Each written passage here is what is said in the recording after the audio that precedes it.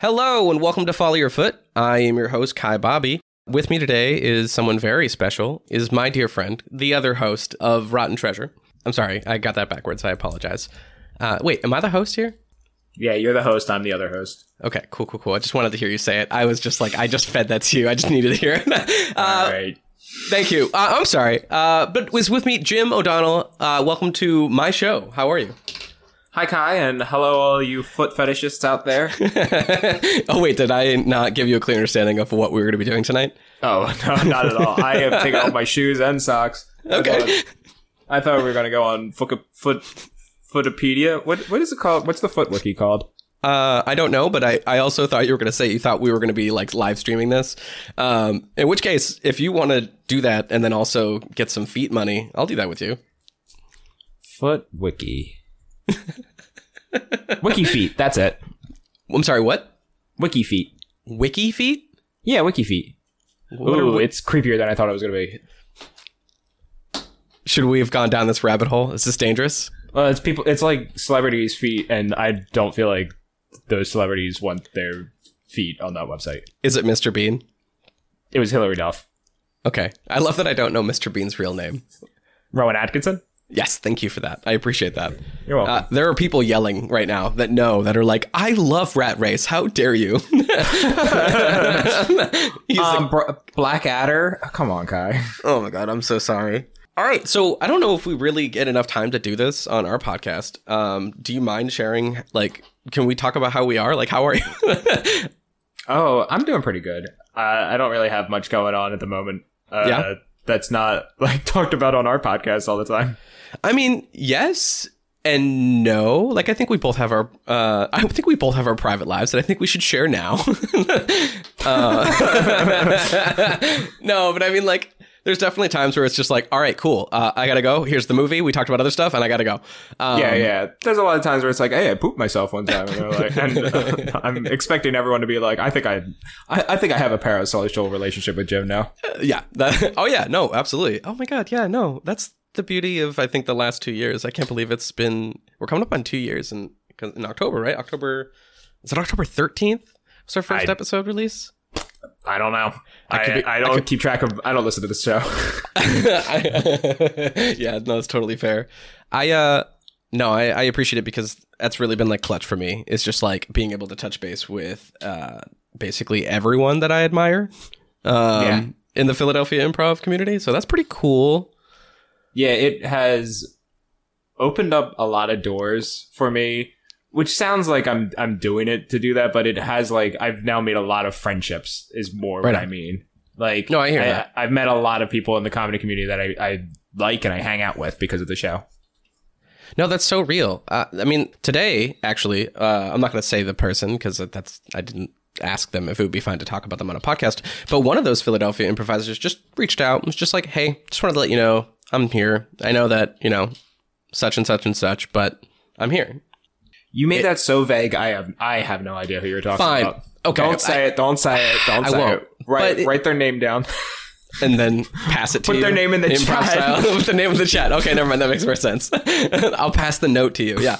No, it was good because I needed like a check-in. Because like college is happening. Life is happening. School is my life now. And I'm giving a lot of it to it. I'm giving most of who I am and what I have to it right now. That's why I'm not working because I got to commit. You got to do it. Yeah, that got me through. Getting me through college was working a lot. So I will say working and doing college was so much. It was almost impossible. It was a really big deal and very difficult for me. I can only imagine. My heart goes out to anybody who's doing that. I have a lot of transfer students that I met through the welcome week that were just like, yeah, I'm going to be working 40 hours a week. And I was like, I don't know how. I don't know how you're going to do that. I wish you the best of luck, folks. People who pull that off, you're my hero. Because my butt is just like, nope, I need all the time. Yeah. It's the hardest thing is 40 hours of your week is just missing, plus the travel time. Yeah. And then also you're exhausted afterwards. So sometimes you're like, I can't do the work I need to do right now. I am spoiled on travel time. It's like 15 minutes to drive there and 15 minutes back. Like I got a parking spot at school that I purchased too. So like It's like a 4-minute walk from all my classes. So I'm kind of spoiled. Yeah, I mean, I lived in the town, so travel to school was no time at all, but travel to my work was a half hour. Nope. I only like that if it's a train. Did you have a train that you just got to sit on? Nah, car. Nope. Half an hour is too long for me in a car to work. Don't like that. Some people are like fine with like listening to the radio and like being in a little traffic. Nope. Just want to be at work. Just want to go to work. I gotta get work over. I listen to a lot of music, so like that was my time to be like, I'm gonna listen to all of the Miseducation of Lauryn Hill, and that's how I'm gonna get there. And then on the way back, I'll listen to half of another album. I actually can't believe I haven't asked you to do this with me for my class, Prince, Porn, and Public Space that I'm taking right now. I can't believe that I haven't asked you to like listen along to the albums and like the stuff I'm listening to. Like I just listened to the one Vanity 6 album that exists. Have you ever listened to that? No, I haven't. Okay, definitely give it a listen. I highly recommend. Okay. I would also highly recommend checking out the Controversy album because I never have by Prince. I never listened to Prince. I didn't grow up on Prince. No one was like, hey, Kai, listen to Prince. I've only listened to his 3 most famous albums. So okay. And which ones are those? I listened to 1999, Sign of the Times, and Purple Rain. Tight. Yeah. Yep. Vanity was supposed to be in Purple Rain, but that did not end up happening because Prince and Vanity broke it off. No. Is Vanity, oh my God, I can't think of her name. She something in Lake Minnetonka. What are we talking about?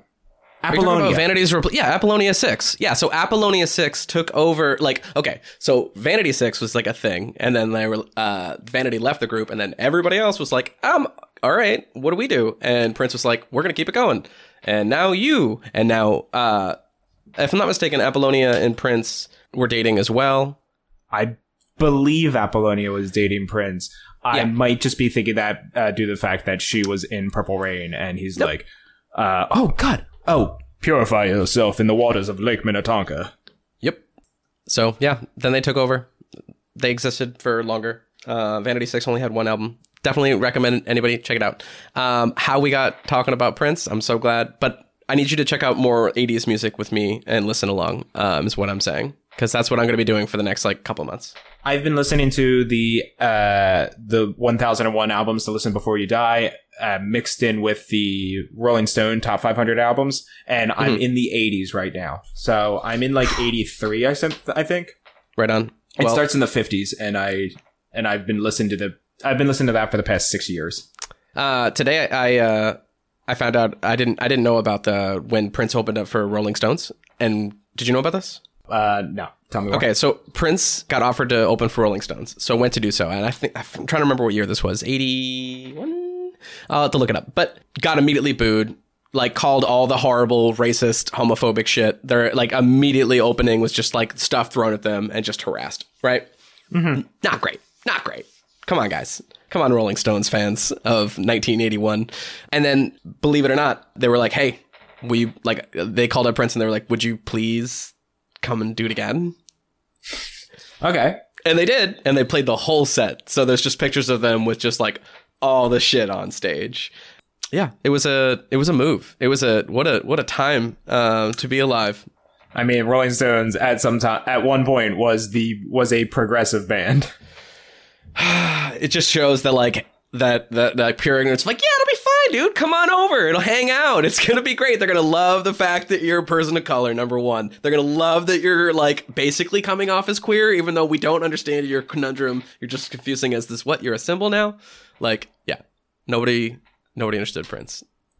Oh, yeah. I mean, well, that was until he became the most famous man in the world. Yeah.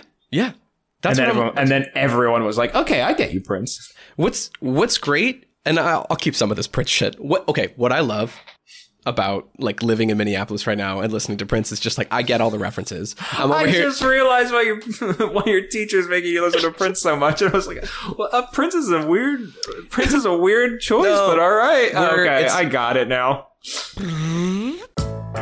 Hello, I'm Kai Bobby. co-host of the Rotten Treasure podcast, where I talk with my friend Jim O'Donnell and a special guest about movie franchises that arguably went on a little longer than they should have. Hey Jim, what movies do we review? Home Alone, Home Alone 2, Lost in New York, Home Alone 3, Home Alone 4, Taking Back the House, Wait. Home Jim, Alone, Holiday Heist, We review more than just Home Alone movies. Tremors, Tremors 2, Aftershock, Do we have any guests? Do we have guests, Jim? Scott Campbell, Robert and Donnell from Watching It, Sarah Carter. Okay, how do people find us on the internet, Jim? Follow us at Rotten_Treasure on Instagram, at Rotten Treasure on Twitter, Rotten Treasure on Facebook. You know what? That's enough of your list. So, folks, if you still want to find us, you can listen to us on your preferred podcast app, such as Spotify or Apple Podcasts or Podbean.com, Google Podcasts, Listen Notes, not SoundCloud. Childhood. Remember that? You could walk down the street, you could get an ice cream cone, you could go to school, you could do homework for 5 hours and then lament about the fact that you're wasting your youth. Hi, I'm Ross. I'm the host of Kid Flicks. It's the podcast where adults try to definitively rank every kid's movie ever made. We've covered more than 150 different movies, including all 4 of the Shrek movies, including Shrek 2, which we reviewed in 2 different episodes. Definitely give us a listen-y, and subscribe wherever you get podcasts, unless you get podcasts from that creepy guy down the street. Don't let him open his trench coat, there's no podcasts in there. But seriously, give us a listen, won't you? Kid Flicks, it's a podcast. And back into the episode. Cool, folks. That was a commercial for a podcast. I like that podcast. Jim, what do you think of that podcast? I love Ross. I knew you were going to go with Kid. You were going to go with Kid Flicks. Yeah, I knew it. Folks, you know Ross if you listen to Rotten Treasure, and if you don't and you don't want to, you'll know Ross eventually because I'll have Ross on the show. So, Jim, are you down to answer some questions? They're very personal, and you're probably going to want to have all of them removed from the episode. Great. Question number 1. What is your social security number? No. Number 1. Where the fuck do you get off? Yeah, and I got to follow up. No, how dare you? I want to kind of ask. So I know you identify as my friend. I know that is something that you identify as. Weird way to put it, but yeah. You are one of my best friends. No, this is a lead to a reasonable question, which is, so I am going to call you an improviser and a podcaster. And how do you feel about that? It's weird because I don't think of myself as a podcaster. I think of myself as an improviser who is on a podcast every week, despite the fact it is 50% my podcast. You know, I hear you. I hear you. Because like every single time I even go into like a Twitter like podcasting space and I like hang out with people, I'm like, what the fuck am I doing? Like, these people are like serious. They're like, really? I mean, I had to write a bio for myself recently for the comedy sports team that I'm on. Oh boy! And I wrote the entire thing, and I was like, "Good, let me send that." And then I went, "Oh my god, I should mention that I have a podcast." Yeah. What am I doing? Like, and then I sent that, and then I wrote it up and sent that out. But like, I forget all the time that that's part of like what I do. Yeah. Oh, it came up. One of the assignments that I had for my class that I was just talking about was to listen to the Vanity 6 album and then talk about it on a recording. And of course, in the recording that I'm handing as an assignment, it came up that someone had a podcast. And I was like, oh yeah, I also have a podcast. And like, what's your podcast? I was like, I love that this is like being recorded and going to be passed into an instructor. And he totally commented on lecture. Like he was just like, all right, thank you so much. Great. Glad everyone's getting their stuff in. Got a couple new podcasts to check out. And just like, love all the podcasts that are in this class. Yeah. Well, he's going to listen to me, I don't know, talk about Jamie Kennedy, I guess. So that should be interesting. So yeah, no, I guess that's not a question. I guess I did ask how you felt about it, but yeah, I hear you. Podcaster specifically, I do feel as though if I'm going to call myself something, I would call myself an improv comedian, not even a comedian, but specifically an improv comedian. Yeah, because I do recognize that there is forms of improv that aren't comedy. Mm-hmm. And I'm specifically an improv comedian because I don't want to do serious scenes myself. Yeah. Like I take them seriously, but I don't want them to be serious. Okay, right on. You prefer most of your scenes when you do improv to be relatively lighthearted and silly? Mm-hmm. Yeah. Okay. I want to have fun. I want to have a good time. I want to make people laugh. And I want them to laugh at me. That's my goal. I want them to laugh at me. Specifically, not with me. Just specifically laugh at me. I've met myself. I know what's going on there. I mean, we do tell other people to bully you on the other podcast, so that's fair. And people will do it. Sometimes people get halfway through the episode and they're like, okay, now I'll do it. No, I appreciate that also a lot of your improv teammates that you currently have and have had enjoy bullying you. That's great. And you take it so well. There is a person on my improv team, Chris, if you ever listen to this, I appreciate you because you are so much fun to just like be like, hey, what's that secret handshake you're always doing with your sibling? You know, like, yeah, I just like, oh yeah, let's see where that goes. He did my favorite move, which is he just started doing this. And I was like, you doing your happy knuckles? He's like, he's rubbing his knuckles together. Podcast audience, by the way. Oh yeah, podcast audience. By the way, hold on a second. Let me get the audio. Yeah, yours is better. Can you hear mine? It's really hard. I can't tell if you can hear mine. They're called happy knuckles, folks. Just imagine them and also do them yourself. It feels good. Just rub your knuckles together. I don't like excited. It, to be honest. No, it hurts. It really does. It's not. Yeah, it's not good to do for long term. I see this as someone who does this with their knuckles. Ooh, no. All right, so Jim is. No, I'm just kidding. Anyways, Jim just broke all of his knuckles. It was wild. Yeah, no. I mean, okay, so that actually leads me to ask you a question then that I think I know this answer, but what like emotion do you like? Do you have a preference? Like if you had to say like there's an emotion that you prefer to put out on stage, or like is it your favorite kind of character? Like what is that emotion? I like curious question. I'm very curious. Because I think that the emotions serve the character state where like it's almost like emotion is just like you should pick an emotional place to start with. Mm-hmm. I do like to play like happy-go-lucky type characters a lot, and funny enough, I do like to play very stern characters because I think I know I just said I don't like to do serious things, but like I think stern characters are very funny. Yeah. Okay. Like Superintendent Chalmers from The Simpsons is a very stern character. Could pretend I like know who that is, but other people do who are listening. Or I guess Sam the Eagle. Sam the Eagle from the Muppets. He's a very stern character, very funny character. You need that sternness to bounce off of, right? Because there needs to be that everyone else in the audience going, "That's absurd." You know, mm-hmm. they're being absurd right now. Their requests unreasonable. Yeah, yeah. Another thing I do like as characters though is, as we were just saying, mm-hmm. I like a character that gets put down. Okay. I like there's two kinds of characters that get put down, and one is a character that is high up here, really, really high status, and mm-hmm. it's very fun to put down the person that's high status. Yeah, you want to put down the person who's being an asshole at the bank because the line's not going fast enough. Like, everybody wants to see that person, like... It's also a very good arc of a scene is high status, low status, and then they switch statuses. It's a very simple arc to do. It's a very easy one to go through. It's just fun. It's fun to bring people down a peg. But the other one is the character that's way down already. Mm-hmm. And I think I gravitate toward those a little bit more. And I love when there's a character who clearly always gets made fun of and is considered the worst and everyone hates them and they never get like brought up. I love that character. Yeah, that's amazing. It's honestly a very British type character, but it's one of my favorite. In my improv practice the other day, there was a character named Meatball, and Right.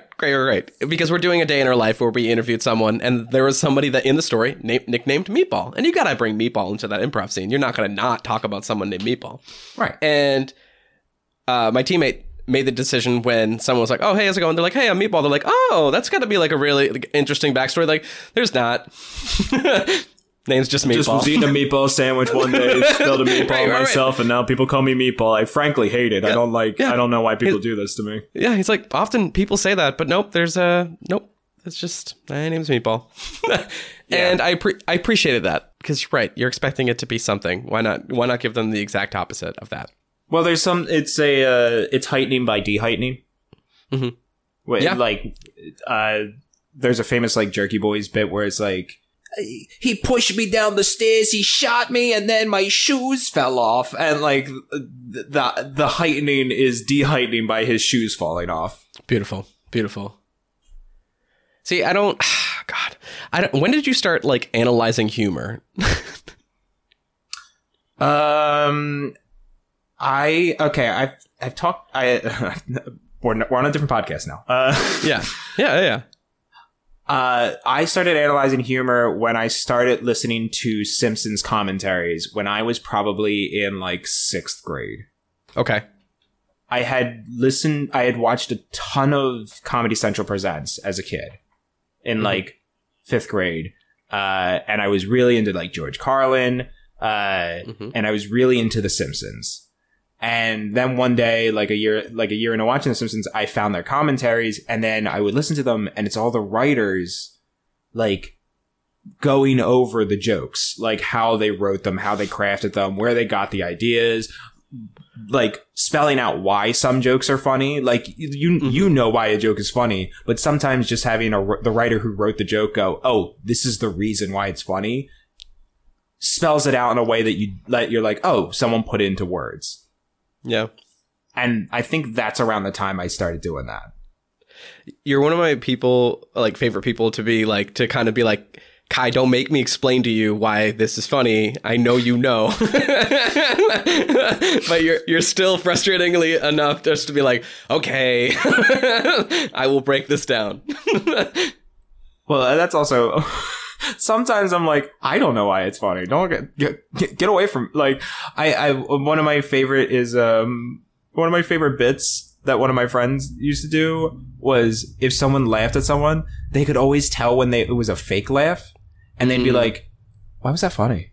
Why'd you laugh at that? And then they'd have to be like, oh, okay, ooh, and they never would be able to explain it. And then eventually, after a while, they were like, fuck you, can I curse? Yeah, sure, I'm going to make the show explicit. Please curse as much as you want. Okay. I mean, we just talked about George Carlin. Just say all of them, Just kidding. We don't have to get all of them on there. We'll get them. We'll get them there. I don't know when I'm going to say tits, but... You got to sneak them in, each one casually, yeah. Yeah. I did have a question based off of that, but were you going to say something else? I'm sorry. Nope. Oh. Go ahead. So with that, I'm very curious because I was going to ask you like what books or like what like media and content kind of influenced like your current style of like comedy. Not necessarily what you find humorous, but like where do you feel like you may have like pulled some sensibilities from? Oh, I always think about this because like there's a comedian we know, and we can say his name because he won't mind. But he's a big fan of The Simpsons, and you can see that in his comedy. When you watch this particular person, it's like watching an episode of The Simpsons. Okay, you're like, all right, this beat, they did it. You can 100% see where The Simpsons come into it. Okay. I'm a huge fan of The Simpsons. I don't think my comedy reflects that. I want it to. I would love it to. But I just don't think it does. Because I don't think I'm that but I don't know. Because I have a bit of like a energetic thing going on. Yeah, I would agree. I think you like going to 100 like a lot. Like I think you have fun when you're in character and you're like, I'm gonna take my character to like in our intro or our trailer for Rotten Treasure. I was just like, and I'm probably not gonna be this mean. And you're like, and I'm gonna be this level. And I was like, yeah, that's probably accurate. And it's been true for like 2 years of recording on there. Yeah, you've been that level that whole time. Yeah.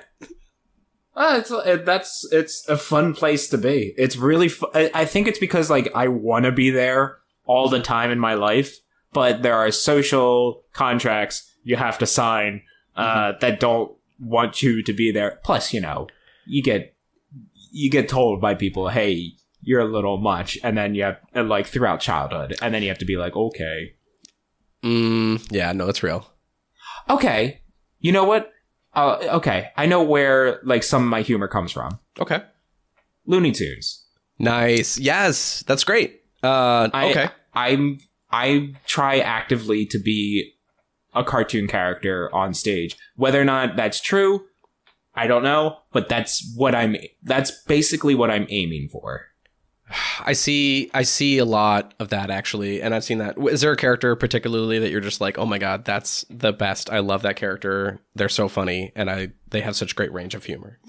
I mean, everyone's a big fan of Bugs because Bugs is kind of like Bugs is a very much an American star where he's the funniest. He always has the best joke. He always is on top. He gets knocked down once in a while, but he's always at top. Although I'm probably more of a Daffy because Daffy is the sad sack. Yeah, I once actually saw both of them at Six Flags. And by the way, I mean actually them. It was them. I'm swear to God. And I specifically went up to Daffy. I was like, I like you more. And then I walked away. Like, I had to remember that I said this to two grown adults. Or teenagers. Let's be real. There's probably teenagers working in there because it's a shit job. Yeah. You know what changed my life as a child? That has like it's like almost the moment my entirety of comedic existence started. Mm-hmm. And it's when I watched Duck Amuck. What is that? It is a Looney Tunes short starring Donald Duck, starring Daffy Duck, mm-hmm. and I'm sure you've seen it. And it's where he faces off against the animator. Mm-hmm. Who's animating him currently? Oh yeah. Oh, it's genius. It's insanely famous. Yeah. Looney Tunes short. I think that's crafted my entire sense of humor because I also have a bit of a meta sense of humor. Yeah, that's so fun though because you bring the audience with you. I do kind of that. You don't do it in such a like. You don't at least don't do like that wink to the audience thing. But meta humor is where it's at. Like. I need to fuck with that a little bit more. I think it's because for me, it's sometimes funny for me to just do exactly what we're told to do. And I'm a pretty simple person. Mm-hmm.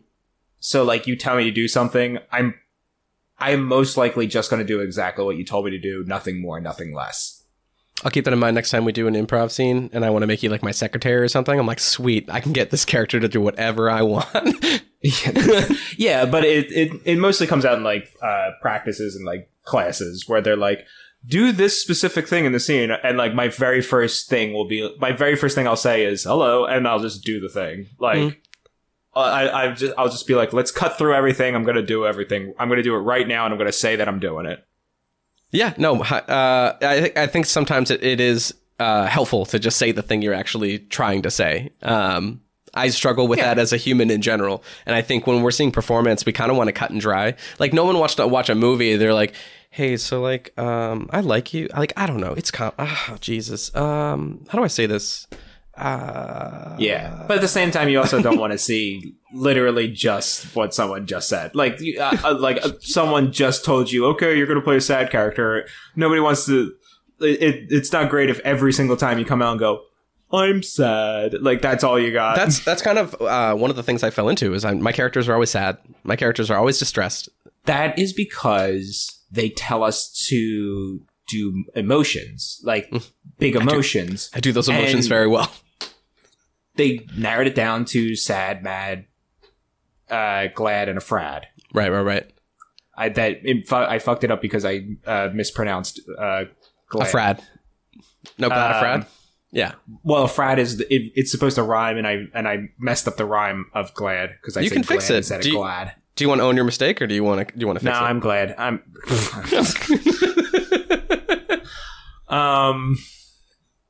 But like we do that, so we think we have to come out with these big emotions every time, and it's just so easy to be like, I'm distressed or I'm sad. Like, it's very simple to do that. We can come out with a subtler form of the emotion, and I personally tend toward glad and afraid.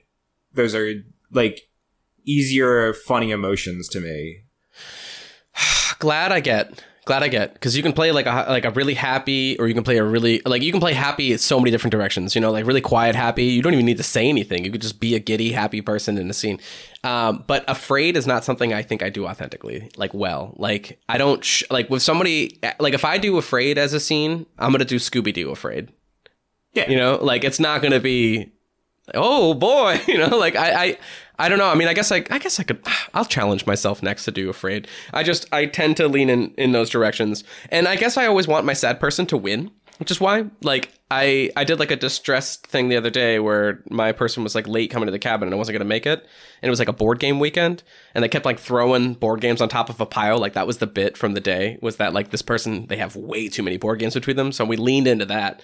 Yeah, and then I decided halfway through the this like in like 15 minutes in, after like being only in scenes on the sidelines making phone calls, that I was underneath the pile the whole time. I was like, you guys just started throwing stuff on me, and I don't know, I made up a bit about being late because I was too embarrassed. Like, I got a note very early on. One of my teachers was like, you lose very well. So you and not a lot of people lose in scenes because everyone kind of wants to win. So please continue losing because that you need to do, because someone needs to lose in scenes. And I think I lose over dramatically. Like I often I let my character lose to the point where it overtakes the scene. I'm like, oh, I must lose very poorly. But I think a quiet loss can be really fun for the audience. I like when the bit is ignored in service of the scene, but it like is clear that it's still going on and everyone has accepted that it's going on, but also everyone's accepting we're going to keep going with the scene, and it's funny that that's going on. Yeah. Like that's a gift that we're not going to talk about. That's the one that's between me and the audience. Yeah, it's a very Zucker Brothers thing to do. No, I love it. Zucker Brothers movies are very like, we have what's supposed to happen in the scene, and in the background there is a woman on fire. Bing, bang, boom. I was actually just talking about how much we were breaking down the improv that we did, and one of the things that came up was that like we were all kind of doing things that the other people weren't seeing, and I was like, oh, I was intentionally doing side stuff because I wanted to like give that to just the audience. Like that's just for a few members. I think it's fun to do like little tiny things while you're in a scene while other people are doing a bunch of shit that's just like funny for just the few people who are not paying attention to the people talking. Like, I think, whatever, I usually just do it for shits and giggles myself, but more importantly, I like to look who's next to me and was like, hey, let's engage in like a really fun way. Yeah. I mean, a very easy cheat code for a scene that's like kind of mundane is to do something wacky in the background. There's a famous scene in the movie Sleepers, which is a Woody Allen movie, where there's two rich people having a conversation. It's just normal rich people conversation. It's a fairly mundane conversation, non-consequential, but in the background, Woody Allen is fighting a monster made of like soup or something like that. That's absurd, and I love it. And that's a very good cheat code in mundane scenes, is to have people almost dying in the background and making sure you do not acknowledge that. Help! You're like, nope, that person's drowning in a thing of Jell-O. That's just how they're dying in the scene. That's fine. Yeah, just ignore them is the more fun thing to do in that scenario. Yeah, someone's dying of Jell-O in the background of the scene. They're like, help! If I just had one person to help me, and then the people in the front are just like, I think the stock market is going a little down lately. I don't feel like the Dow has been kind to me this year. Like, it's a very simple bit. I've been trying to think about the people that I commonly try to make lose, and I've been trying to be careful with that, because Like, the characters I'm trying to play are a little bit more absurd these days, because I was like, I don't want this to, like, hurt somebody super bad who's in the audience right now, who's just, like, also being introspective about the way that they are. It is funny to do that, though. It is funny to have people lose. Someone's gotta lose. Well, I'm glad it's you and not me, because I cry whenever my character loses. And whether it's part of the scene or not, I'm not quite sure half the time. Because I am also like, oh, I like this character. No! I thought they were going to do all right. I thought this was going to work out for them. Nope. I ultimately think that the reason why I might play those characters more is because I don't view myself as likable, and I don't play likable characters on stage. Like, I don't think people look at the characters I play and go, yeah, I like this guy. I want to see more of him. I tend toward the unlikable character. And it's just funny to watch me lose. Yeah, that's great. No, I like that. Because somebody, not that someone has to be a villain. Like, not all scenes need a villain. But why not have that villain be, like, fun and absurd? I'm here for that. Not all scenes need villains, but, like, it's great when they are. I love when there's a villain in a scene. It's very easy to shit on a person. You just gotta make sure you shit on that person. I tried to think of a scene that would be intrusive to have a villain, and I just thought of the scene in Titanic where they're on the door. I was like, it's a very inappropriate time to have a villain. Like, I know there is a villain in this scenario, but, like, that's not, like, it's already going bad. You mean, like, Billy Zane shows up? Yeah. And it's just like throwing rocks at them or something. You're like, stop it, Billy. It's already bad. Yeah. I imagine he had the gun that he has. And he's like, all right, Jack, out of the car. All right. I guess that's not what Billy Zane sounded like in that movie. But look, this boat's sinking and I'm taking everyone down. So I'm curious, in your time performing, what is something that actually bothers you about improv? What bothers me about improv? I mean, hey, if things don't bother you and you're just smooth sailing and enjoying it, that's awesome. I mean, there's things within the scene that annoy me. I don't know about, like, within the actual improv itself, you know? Yeah. Because I've gotten to a point where I've seen a lot of improv, and, like, I now can recognize bad scenes and can recognize why a scene is bad. And, like, obviously I'm not infallible. I do a lot of bad scenes. It's just now I'm a little more conscious of, like, okay, I think I can fix this scene, or I think I can push it in the right direction. I mean, last Friday I did a awful scene that just was, like, really unsuccessful, and I couldn't save it. Like, I couldn't do anything to save it. I don't know. I don't know if there is much within improv itself that I don't like. I have to think about that a little bit more. That's okay. It's one of those questions that I wasn't sure whether or not to ask, because it is. I don't think I particularly. I don't know. I don't want to feed you to think about the negative necessarily, but I'm more so, like, I'm curious, like, as someone who does the performance, as someone who's been doing improv for a few years now, like, are there improv moves that particularly bother you? Like, I don't know if it's. I do. Okay. I think I understand where you're getting at now. Okay. I'll just go to the part where I asked a reasonable question. One move I do not like is watching someone really try to be funny. Because I mean, this is kind of like we projection kind of thing, where I made that mistake 1 million times, where I'm like, hey, I'm gonna do something real hilarious right now, and then it falls on its face really hard.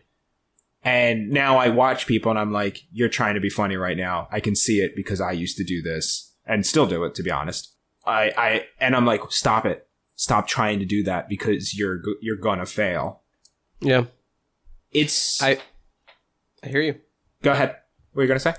I was just going to say, it was only by editing the next week's episode to listeners, Ralph's episode, and I'll give a spoiler. Susan Messing is who said, don't chase the funny, you'll never catch it. I might be still misquoting that, but and kind of just paraphrasing there. But yeah, it's not worth it. And I just don't encourage it in anyone's life. It's just exhausting. Yeah, I think there's something about comedy that's you kind of have to know yourself to be able to fail. You have to be able to go on stage and watch yourself fall on your face.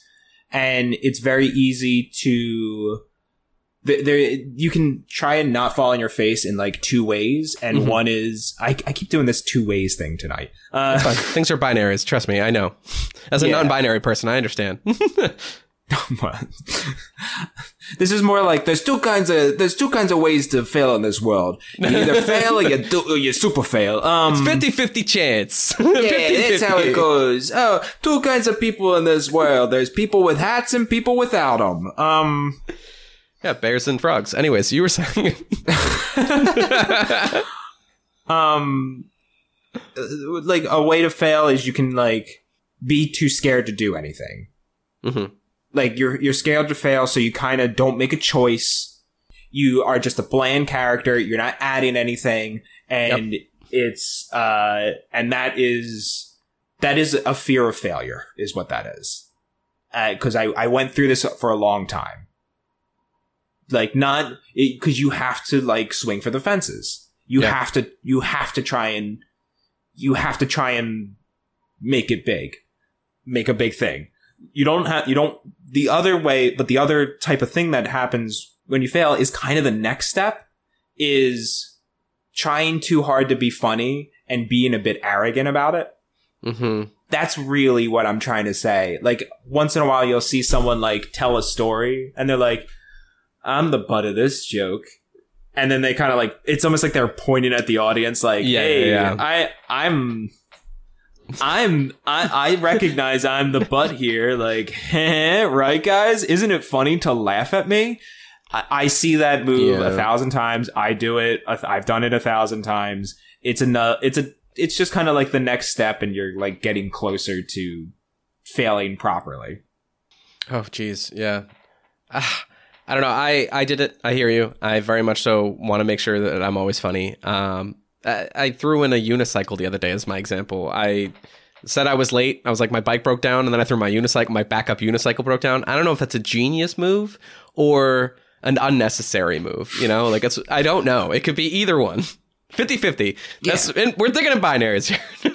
Yeah, it's kind of like it's like you're forcing a thing. Like I remember when I was like 12, one of my favorite things would be like, a lamp, right?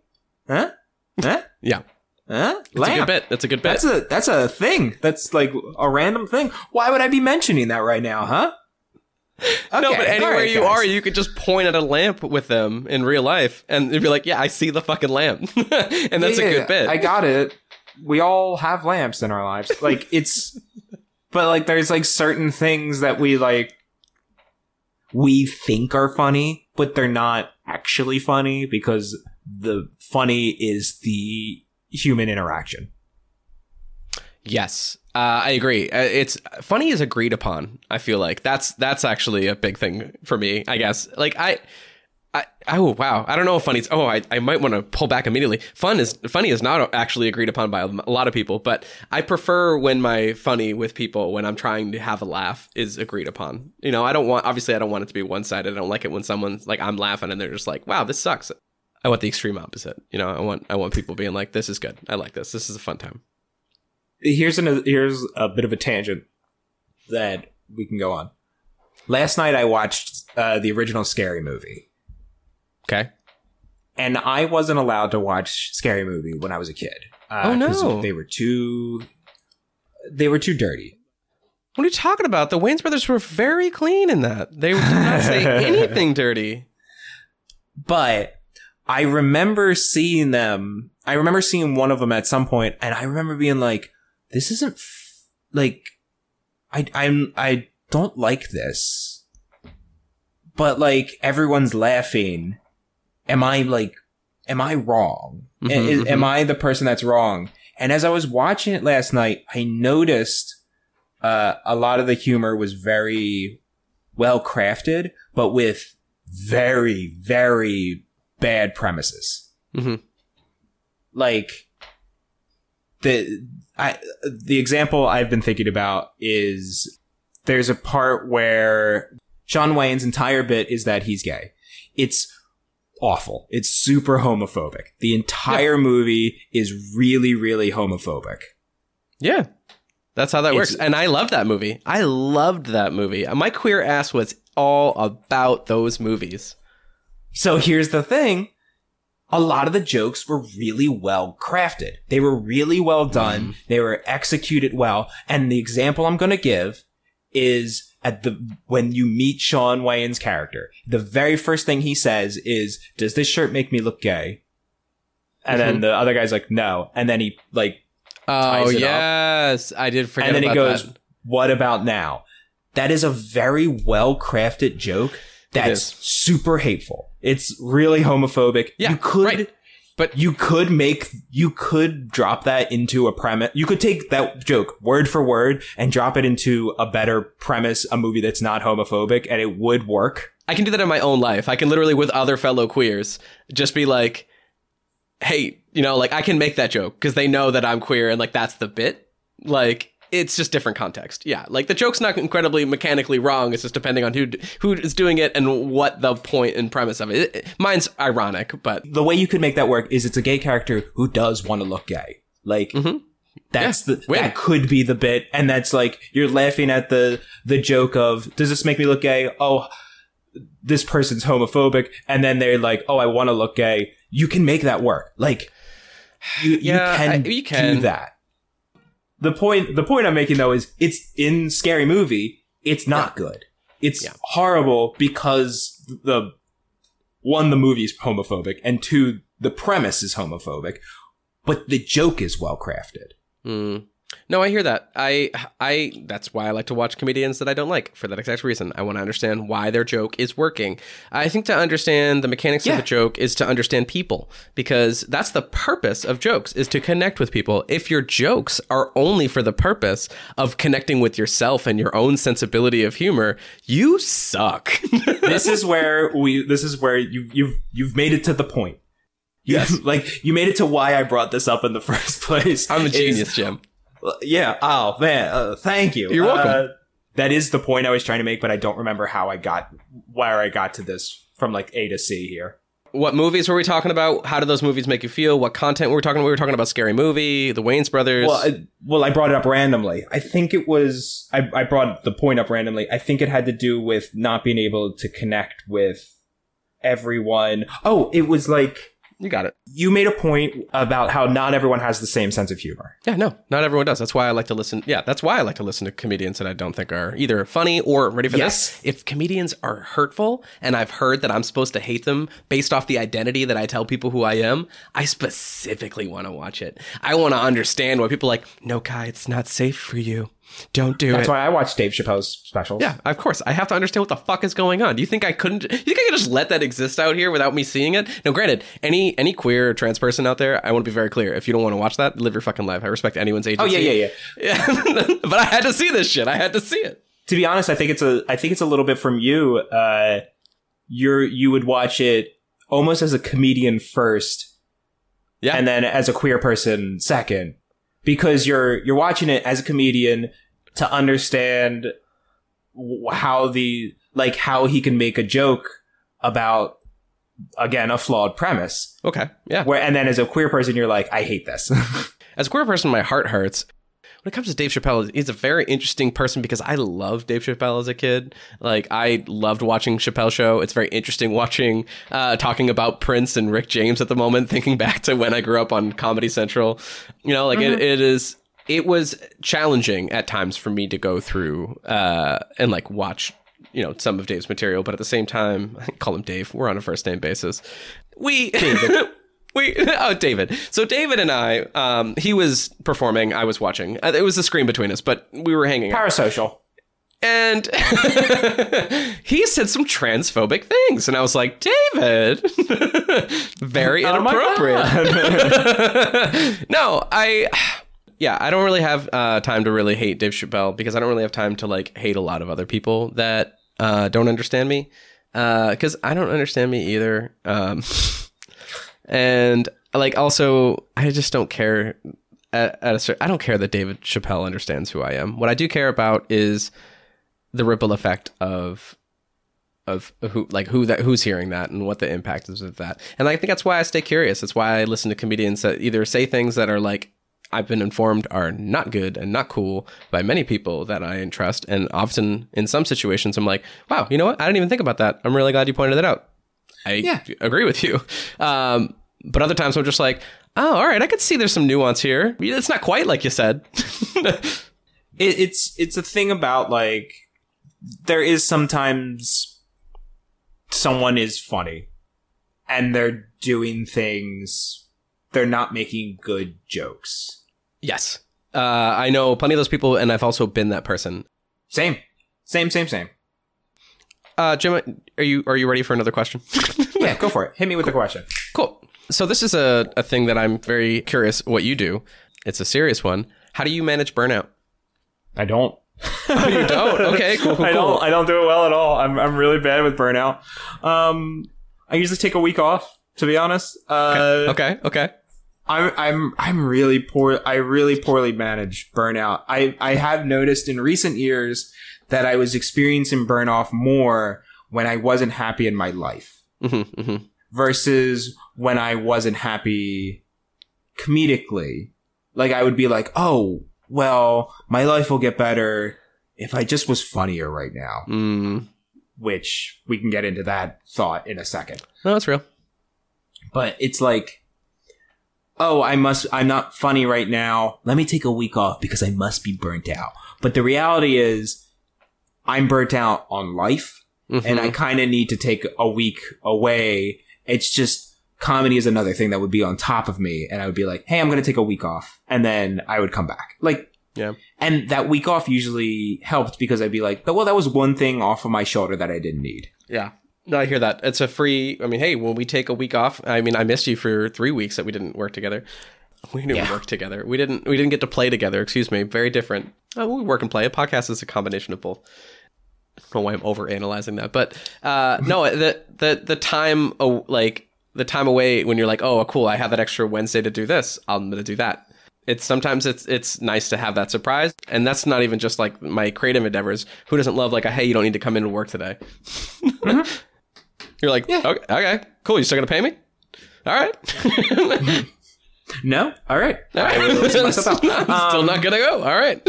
Yeah, I think that's where the burnout happens, and I just kind of like, I just take like a step away from everything, and I go, you know what, this week I'm gonna focus on myself for a hot second, and then I'll come back around, and then I return the next week, and I'm usually a lot better.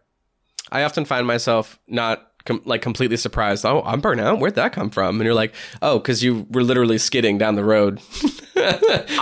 Forever. I notice I'm burnt out when I start hating people in scenes. Okay. I'm just like, I can't believe this person would do that again. That fucking move. I hate that move. That's a classic move. How do they not know that I'm sick of that move? Oh my God. And at this point, I'm like, if I start feeling that feeling, I'm like, oh, I'm burnt out right now. I'm sick of seeing, I'm just kind of sick of seeing everybody for a minute. I just need to step away for half a second. I think space is an undervalued thing that people don't really take advantage of. You have all these commitments that we'll throw into our weeks. I think it's important to occasionally be like, hey guys, with literally no shame to any of you, I'm just going to take a week off. I'm just going to, whatever it is, like whatever if you have yourself like a board game week every single Thursday, that's cool. But if you can't make a Thursday, take a week off. Like your life is fine. You need to just stay home and watch Avatar: The Last Airbender. I burnt myself a bit for like 6 months where it was Monday, improv, Tuesday, movie, Wednesday, podcast, Thursday, D&D, Friday, show. And I was just like, oh my God. No. I'm even being cautious with this podcast. I'm going to do it very, very scarcely. And then also just like, yeah, with podcasting and improv practice on Mondays, like those 2 days of the week that I'm also going to school, that I'm also doing things. You got to be careful with how many things you take on. It's very important to not take on too many. As I say, I'm starting a new podcast. Yeah. As we all do. Yeah. As we all, because we go, oh, this will solve it for me. I think that I've been wanting to write a book for a long time, and I'm like, that'll solve all my troubles. I will finally write that book I've always wanted to write. But aren't there times, though, when you need to step up in other areas of your life where you realize if you just start also taking care of the thing that you always told you do for yourself, and you start doing that too, like it helps kind of like ripple into like the other shit you're trying to get done. Yeah. So I think me on the sidelines being like, hey, I really should get good at improv has been essential to me growing as a person and also to the education I'm currently diving into. Matter of fact, actually, one of the things I was really happy to hear about in my design thinking class from someone doing a TED Talk was talking about how improvisers have a leg up when it comes to design thinking, because we're already kind of just like, all right, let's throw out the fucking wackiest ideas up top. Let's just talk about them. Because in those wacky ideas is someone going, wait a minute, that's actually fucking genius. You know what's something funny that you just thought made me think about? Yeah. I don't like thinking about the philosophical side of improv. Okay. And comedy and such. I don't like thinking about it because I think it muddies the water. This is me personally. Okay, no, that's fair. Like, obviously this works for a ton of people. But for me, if I start thinking about the philosophy of everything, I can't do anything. I'm suddenly in the weeds. I just need to kind of like absorb things the way I need to absorb things and then go from there. Like I can analyze things, but I cannot think of philosophy. I can't watch a TED Talk about improv because that's too much for me. Yeah, no, I hear you. And I don't particularly get into that stuff too much either. Like I'm a podcaster who doesn't really like look into how to podcast, and then that's kind of terrible. But like at the same time, like I don't know. Yeah, I got other things I want to do. Like I do this because of like I enjoy it, and I want a few people to gain value out of it if they do, and that's great. Yeah, it's a bit of a just keep doing it kind of thing, you know. Yeah. And you just keep doing it, and like. I probably was at my most productive improv-wise when I just was not thinking about a philosophy. Like, I wasn't, like, philosophizing about it and being like, oh, comedy's actually like music, and the way, like, we flow through it is like the notes, and the notes need to repeat sometimes, and that's what a motif is, and this is how when I get into that, it ruins everything. Yeah. You can only do that retrospectively.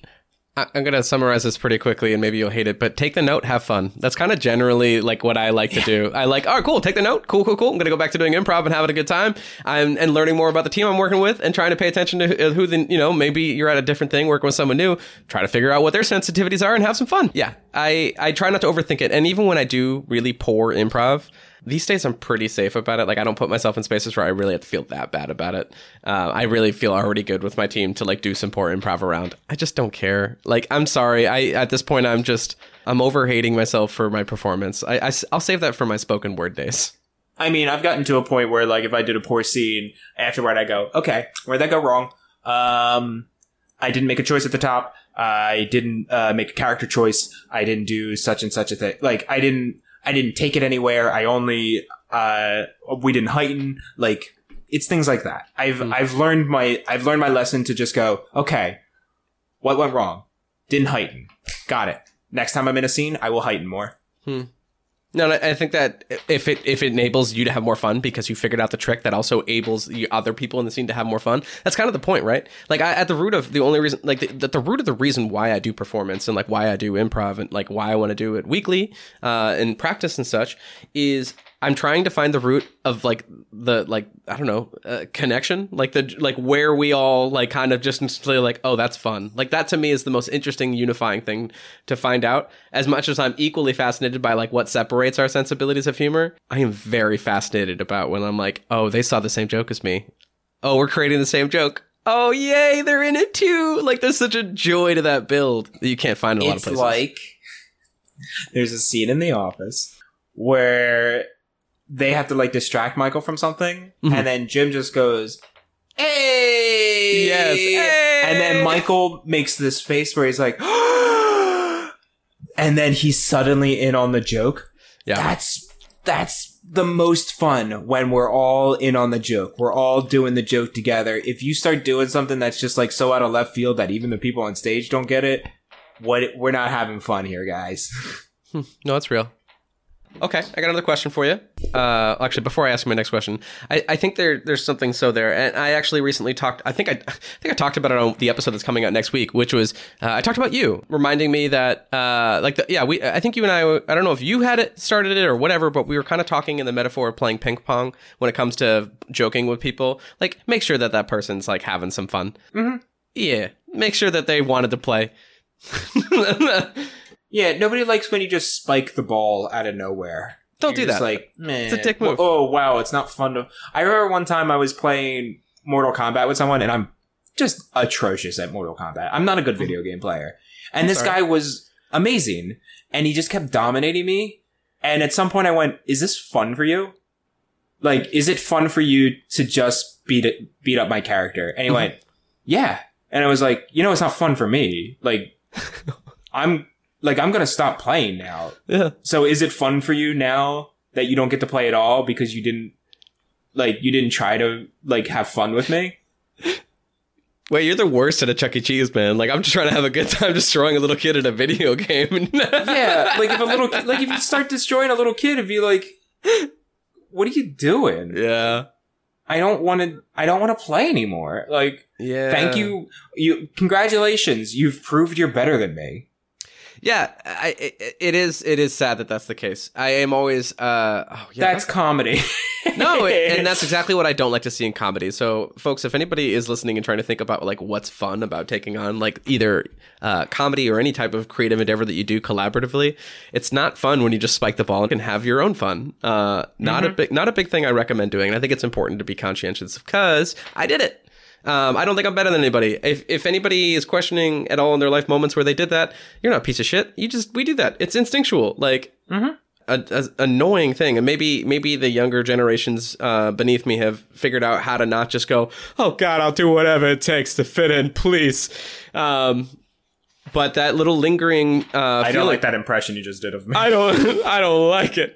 I don't. Archie, why am I accepted? It's you and Peter Griffin combined. But it's me and Cliff Clavin.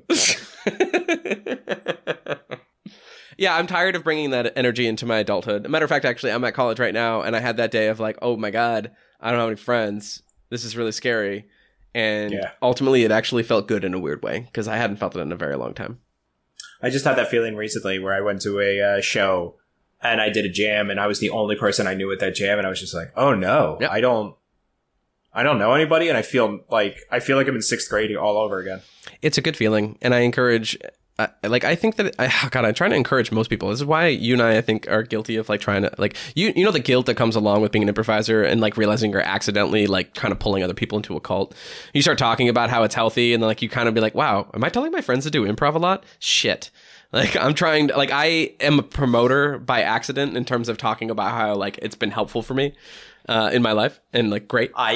It's funny. I used to do that when I first started where I was like, you gotta do improv. It's so much fun. Like this is the greatest thing I've ever done. And now I'm like, no, I'm like, that's my thing. You get away from my thing. That's my thing. Like you don't want to. No. I'm the improviser in this group. You're not the improviser. It's me.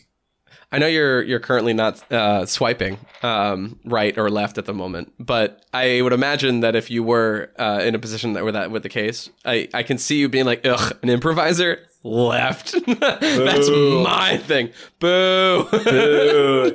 Yeah. I would swipe right just to boo. Just get out of my DMs. Yeah, no, I almost seriously. said the name of an improviser that I know was on Tinder. No, I hear that. Get out of here. I am actually slowly like realizing that like in most of my day to day right now, people aren't like, oh yeah, improv comedy is important. For a while there, for like good 2 years of my life, I just had like everybody being like, this is what we do. Improv's awesome. It's most of our week.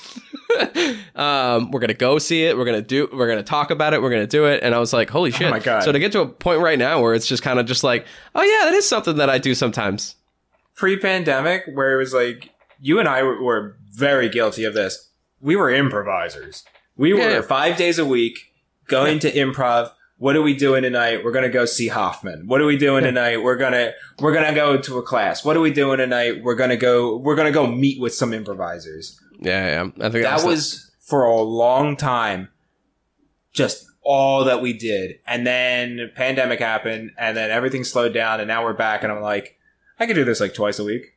No, that's so real, though, because there is something that I think everybody that's a comedian, I think, figured out. Wow, this is a thing, a general realization from doing the podcast with you, of doing Rotten Treasure for the last 2 years. As I think everyone realized that they'd be okay if they didn't just always do improv. And that if they didn't always just do funny stuff. They're like, oh, there's more to life. And yes, I mean, hell, that's literally the discovery we made doing Rotten Treasure, which is that there was more to it than just being funny. There's more to it than talking about Pitch Perfect 3 is the one I always go to, but it doesn't matter. Like, I don't care about, like, I love the Muppets. That was great. I'm glad we talked about it. Folks, if anybody's listening, go listen to every episode, but the Muppet Run was great. I appreciate that, but at the same time, I care much more about talking to people. Yeah. I don't care about these movies. We watch some good movies once in a while, but overall, I watch the movie in service of talking to someone either new or one of my friends or someone I knew but didn't know enough. I'm appreciative of that. Folks, the friend that called me is actually one of our previous guests. Let's see if you can try to figure it out. If you have to listen to... Since I'm the first guest, which means that there is no previous guest. Oh, sorry. Hold on a second. I got confused on which show I was. Folks, there's a little puzzle you can solve here. Hey, Jim, I got one more question for you. It's not where do you get off? And how dare you? I'm skipping past one. It's almost because I don't know. All right, I'm asking. Ask it and we'll see where it takes us. Yeah, you can always edit it out. Yeah. No, that's totally fair. Do you? I don't think you have like a favorite saying or like a mantra or something that like keeps you kind of like in check. But do you? No. I you didn't strike me as someone who does. That's why I was like, I don't think this is a question for Jim. It is. It's not. And I think I love / appreciate that thing about you. Like, it seems, I think mantras, and maybe I'm wrong, but I think certain times people use mantras dangerously. I think they're just words. They work for people, and I'm so happy they work for people. Like, you need to do whatever you can to get by. And if a mantra works, say that mantra. Do it. That is working for you. You keep doing that. They don't work for me. My brain only sees them as words and can't like see them as a philosophy. There have been times where I would have followed mantras, but it's just I'm not in that moment of my life right now, and I don't have an answer for that. No, that's totally fair. Would you like me to retract the question? No. Okay. Do you have a mantra? I was going to say one of the ones that I have is because of Joe Gates. And I wouldn't say it's weird. I had to Google I'm a unicorn. Whee! It's I'm a unicorn. No, it's not quite that. I had to Google what a mantra actually is. The origins of why I call it a mantra. It's kind of this thing you say over and over to like put you in a mindset. Right. It's just one of those words that you just accept. You're like, yeah, it's a mantra. But I don't know the origins of the word mantra. It doesn't really like... It comes from like Hinduism and like and the ilk. It's a very Eastern thing. Famously, the Hare Krishnas were very big into mantras, which was you kind of say something. Sometimes it's a nonsense thing, which I believe Hare Krishna, like literally, those words I don't believe mean anything, but by meaning nothing, they mean everything. You know what I mean? Well, I don't know what I'll call it necessarily, but just a helpful sentence that I say to myself when I'm distressed. I stole from our dear friend Joe Gates. It was, do these thoughts serve me? Immediately followed by, I wonder what my next thought's going to be. Okay. And I might be getting those, I might be paraphrasing, but that's what I walked away with. So I'll keep those ones going because as someone who has, I particularly appreciate that when I'm hypomanic because often those hypomanic thoughts do not serve me. And also the same when I'm in a depressive episode. So pretty much like all the time. It's useful information to be like, do these thoughts serve me? But also realizing that I get to be a participant in my next thought, just asking myself, like, I wonder what my next thought's going to be, does help me. Because it does shake me up a little bit. There are times, though, when I ask myself that question, I'm like, I call bullshit. It's a dumb question. Like, you know what I mean? Like where you catch yourself asking like if you have a reminder on your phone to be like, you're great, I love you. It works for a while, but eventually you're like, shut the fuck up. Yeah. I used to follow like motivational. This is what I was talking about earlier. I used to follow like motivational quotes on like Instagram, and when I was in a down and out place, they were helpful to me, and I really need them. But then they stopped meaning things for me, and then eventually I was just like, this just isn't working for me. And it's like when like the situation does this, where he like. You could tell he used a lot of mantras to get sober, but now he's kind of obsessed with them, and it's like he's just saying things. He's just saying words that he read somewhere.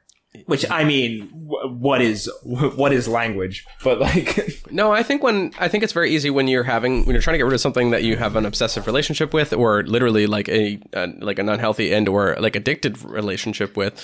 It's very helpful in a way, but also maybe not in some contexts, to find a thing that has like structure to it and it's just like, this works, you know? So if it's repetitive sayings, whether they be from, let's say, you know, we'll use some of the stuff from like AA, for example. AA is not for me. I don't know why I said that. It isn't like I've never gone to AA. I just was like, I'm very alcoholic, so therefore inherently it's not for me, because I don't fit the criteria of the first letter of AA. I don't know why I said it like that. It's just not my jam, you know? Like, I just don't like AA. Just not real big that AA joined. Where that came from is that I don't really particularly like the gaudy stuff. That's not my jam. Like, it's not going to work for me. So even if I did need to go to get a program for alcohol, I would be like, nah, I'll go somewhere else. But that's just me, you know, like that doesn't work for me because I'm weary, because I've also almost entered 2 pyramid schemes, and am very easily convinced to probably buy tickets outside of a show, assuming no one is going to do me wrong. So I appreciate your perspectives on mantras. I realize that like they're not always necessarily helpful. I'm trying to be cautious of that. Again, it's just my mindset isn't in the right place for mantras. And like I said, I don't know if this is the origin of mantras, but I believe the original meaning of mantras is to just kind of like, it is a bit of a structured thing that just gets you into a headspace. And a lot of mantras are like on a very literal level meaningless, but because they're meaninless, that means you project what you want to project onto them. Maybe I'll come up with something incredibly absurd, but I do particularly like the wonder what my next thought's going to be, because it also parallels something I'm doing in class right now, which is I had to make a splurchase. And what that is I had to go purchase like something for $2 under. If I want to spend more, I'm allowed to for the assignment. And just buy something that really like just authentically like try to go out and not try to see something, but to just let something that catch your eye and deserve that, like let yourself get that purchase, like splurge for yourself and be like, I get that. Granted, like mine ended up just being a $2 like tee that had really pretty like a very like pretty font. And I was just like, oh yeah, absolutely. And then I opened it, or like pulled it up out of the box, and I was like, blood orange, fucking sold. But I like the idea of kind of just like trying to go about seeing without trying to look so like aggressively. Like I think it's important to try to just like be open and like to joy, letting it find you a little bit. Yeah. You know? Yeah. Okay. I'm sorry, I had a thought at the beginning of it that I was like at the beginning of what you were saying, and then I had it in me, and it was that I think I think it's good within improv and a lot of life is to go, where am I going with this? Yeah. Like that's what you're supposed to do. Like I play a lot of chess, and the thought you're supposed to have is, where am I going with this move? Where am I going with this? Where do I want to take this? If I make this move, they're going to make another move. What am I trying to achieve? I'm so glad that you said that, because the way I heard it is how I've heard it 1,000 times while editing our podcast episodes. Because you have said to me many a times, Kai, Where are you going with this? Yeah, because I mean, I'm a fuck around and find out kind of person, but like sometimes you have to know where you're going.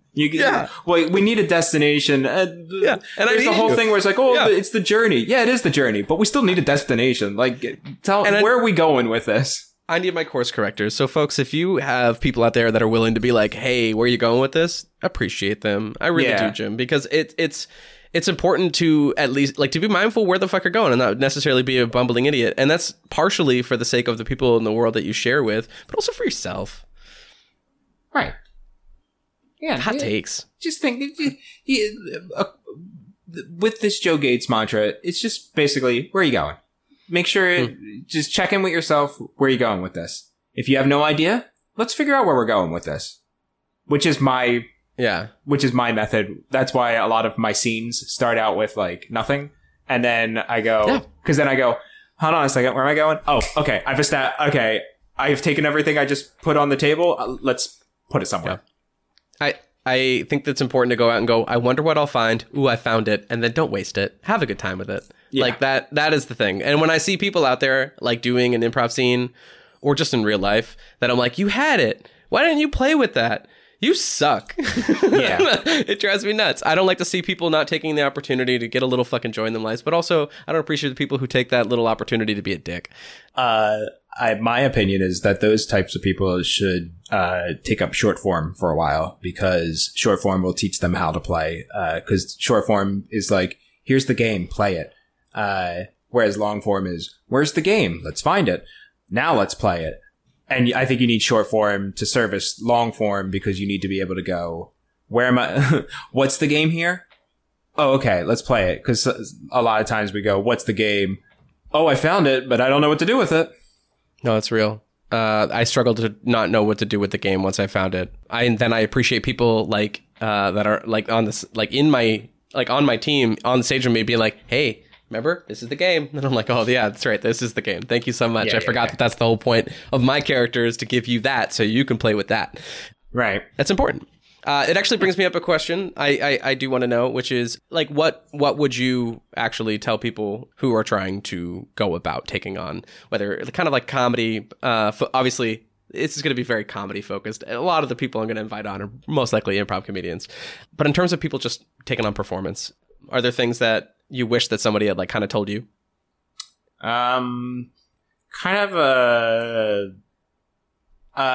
to say, it's hard, right? It's hard because I'm asking you a dick question. Well, it's hard.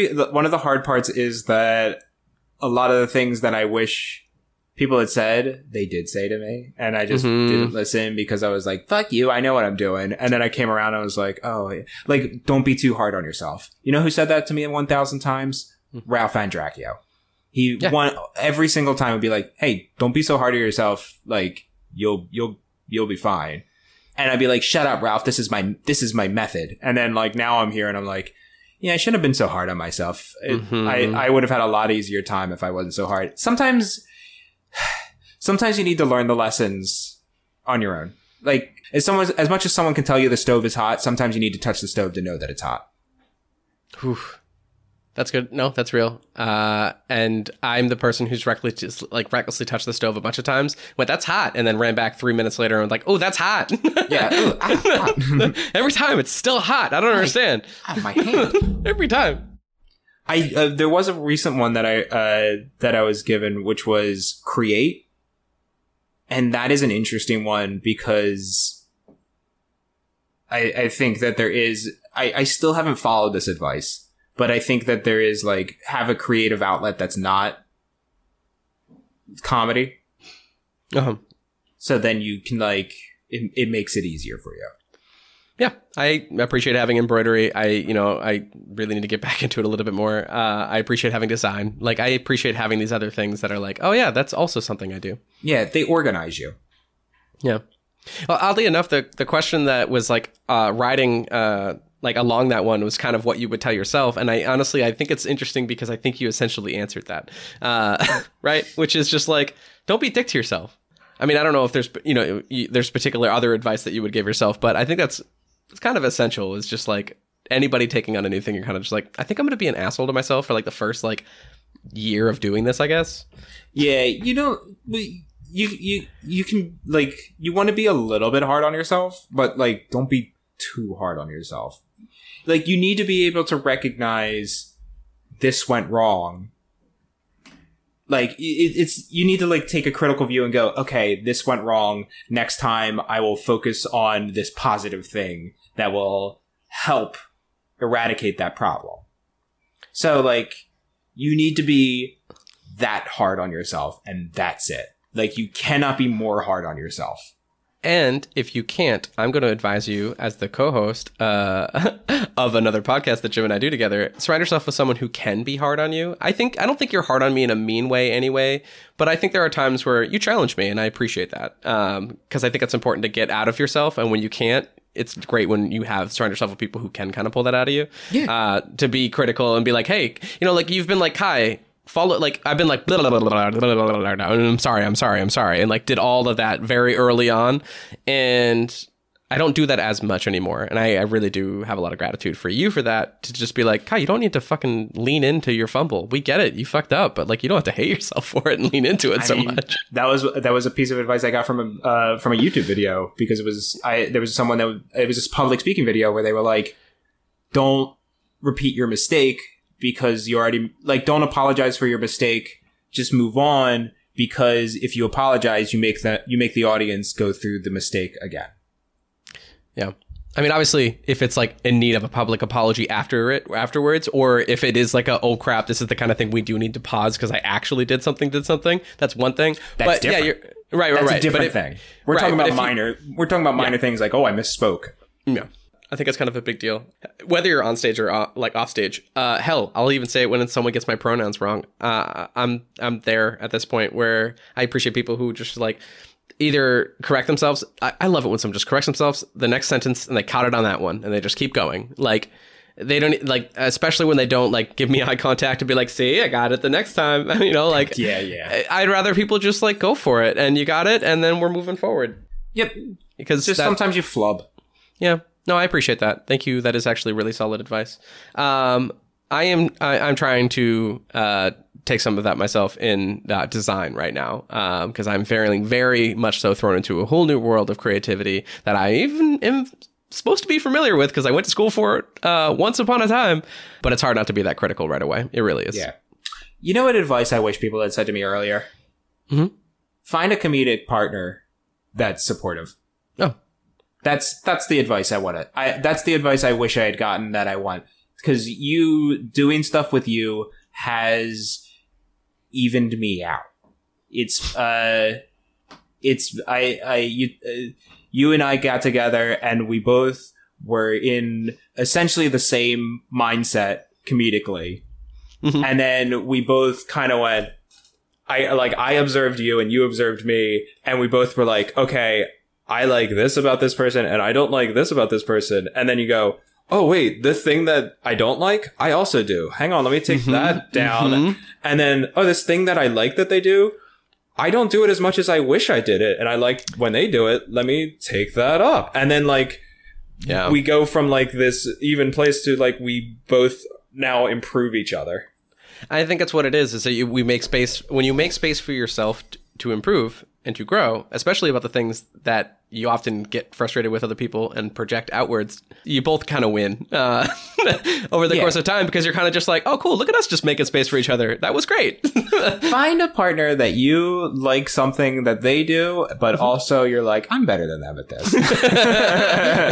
No, because I think it's important to surround yourself by people that definitely, you're like, are doing something that you're like, oh, hey, no, that's not cool. A little bit. Like, don't just avoid hanging out. I shouldn't even say not even that's cool, but just like, I think the things that we have a lot of crossovers in the things that we've been hard on about, like, to ourselves about. Mm-hmm. And I really appreciate the fact that we could actually, like, find somebody who's also a little jaded in the same areas. It'll help. Yeah. It really will. Yeah. There's a thing that's like, don't be the smartest person in the room, but don't also be the dumbest. Yeah. Like, just be in the room and recognize, like, people are better than you at some things, and if that's something you want to strive for, watch and observe that person. And then also, you're like, that person might like find an open person who's like, I'm also not good at this thing that you're good at. Like, can you help me? And then you get to go, oh yes, I can help you, which is a little bit of an ego boost. I hear what you're saying, though. I've done much more broadening of people when it comes to the friendships that I'm open to, because I used to very much so be like, all right, I'm part of this group. This is the kind of people I hang out with, and it's just going to be kind of this vibe, and I'm this people. Now I'm like, okay, I'm an extrovert and kind of loud. Who can I hang out with that's like super quiet and like wants to just like not talk that much and just like hang out and play a board game and like do embroidery together, that just like really values that kind of quality time, because like you got to learn how to appreciate other people's way of, I don't know, appreciating life. Mm-hmm. Yeah. Anyways, I love ending on such a heavy note. The last thing I actually am going to ask is, what can you not laugh at? What can I not laugh at? Oh my God. What can I not laugh at? Why have I Why can I? Why is the entirety of human existence not working for me anymore? You don't laugh. There's nothing that makes you like uncontrollably laugh anymore. Oh, I'm sorry. I dropped my microphone. There's nothing. There's nothing else. Actually, I just realized it. I mean, okay. So there's a bit. there was a bit I just saw on a okay, everything I just said, that's wrong. This is the thing. Oh, do you want me to cut that and then we'll use this? Yeah. Cut that all out. Cut to this. We'll cut to this part. You're so okay. Yes, I'm listening. Here's what gets me: when someone continues to do something despite the fact it stopped being funny. Okay. That gets me every time, and I have 1 million examples. We've talked about this. Fred Brown one time did a bit where he just kept taking things off to get into the shower, and he took off, I'm gonna say 45 things. Great. It just kept going.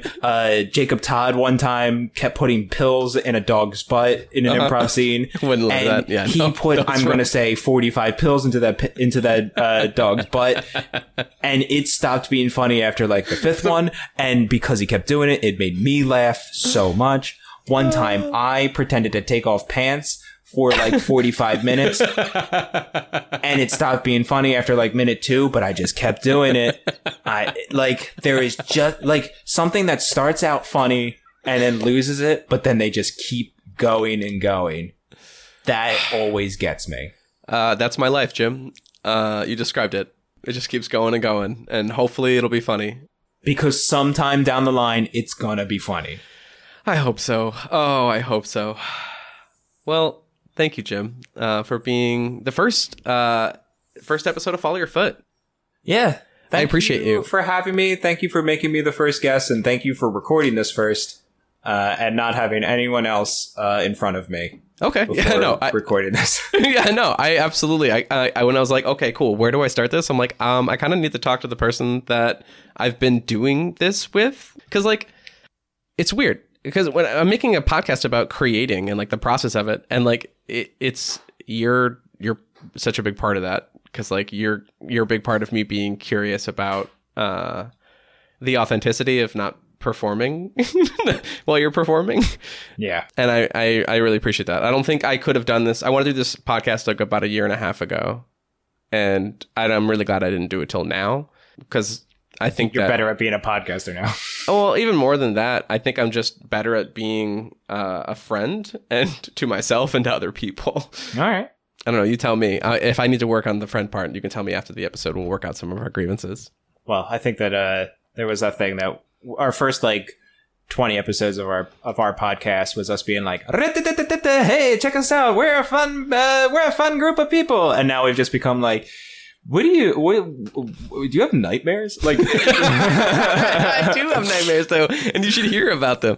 If people want to hear about our nightmares or nonsense, if you are listening to this and you want to go check out a podcast that kind of talks about movies but also kind of doesn't, I'll pitch Rotten Treasure right now, because I don't want you to have to waste a plug, Jim. Go listen to Rotten Treasure, specifically Caitlin Corkery's Toy Story episode. That's my favorite episode, and I think that it's a great one to start on. Is it because she talked about bullying someone with a Cockney accent? Oh my god, she's so funny. It's just also a super accessible episode. It's become my episode where I go, you should listen to this because it's the easiest one for you to get into. Folks, I think the key thing there is you just gotta follow your foot and have some fun, and I think that actually is I had to force it in. No, it's true though. Is this your outro? No, it's not. Your outro is you say, "Listen, people, you just gotta follow your foot." You're not even ready for my outro. You wait. Keep looking up. No. You wait. It's almost just as bad. It's gonna be terrible. Get ready. But you don't have to take my word for it. That was from Reading Rainbow. That's the outro to Reading Rainbow. No, I appreciate I appreciate the nonsense bonkers authenticity that came out of that episode. It was a really good time. But yeah, folks, wherever you start, definitely check us out. I love our podcast. It's literally been one of the biggest joys of my life for the last 2 years. And I'm gonna find out exactly when our anniversary is so we can celebrate it. Jim, is there anything you would like to promote that is not what I'm promoting? Yeah, go see Daddy Issues Improv.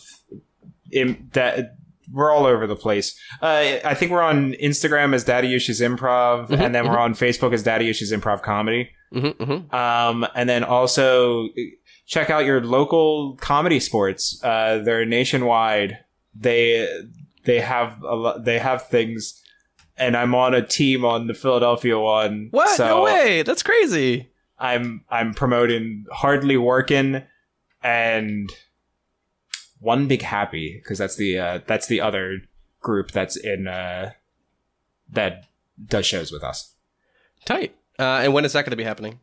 First and second Friday of every month from October to January.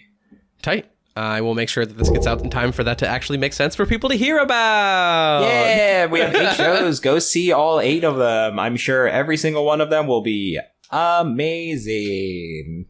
Tight. We don't have bad shows. It's actually the tagline. We are the perfect improv group. Come and see us. Are you making promotional videos? Have you seen the Perfect Improv? I didn't think so. You will now by seeing Hardly Workin'. Is there anything else you want to promote, or is that it? Go listen to Rotten Treasure. We already promoted Rotten Treasure. Daddy Issues Improv. We already promoted Daddy Issues. Hardly Workin'. Comedy Sports. Is this your technique to say the same thing so it actually really sticks in so people know to go? Watch the movie Time Bandits. I thought it was funny when I was a kid, and I'm sure it's not funny anymore. All right, folks. We appreciate you coming to hang, Jim. I love you. Until next time, just keep stepping. But you don't have to take my word for it. It's bad, right? I'm going to keep saying it. Goodbye, everybody. Step up to the streets. Thanks again for listening. If you would like to show the show a little love, you can do so by rating and reviewing on your preferred podcast app. And follow the social medias, Instagram, Facebook, Twitter, maybe one day TikTok. And if you didn't like the show, that's cool. You don't have to listen.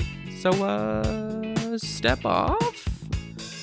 Ooh, that's going to give me a bad rating. Yeah, fuck it.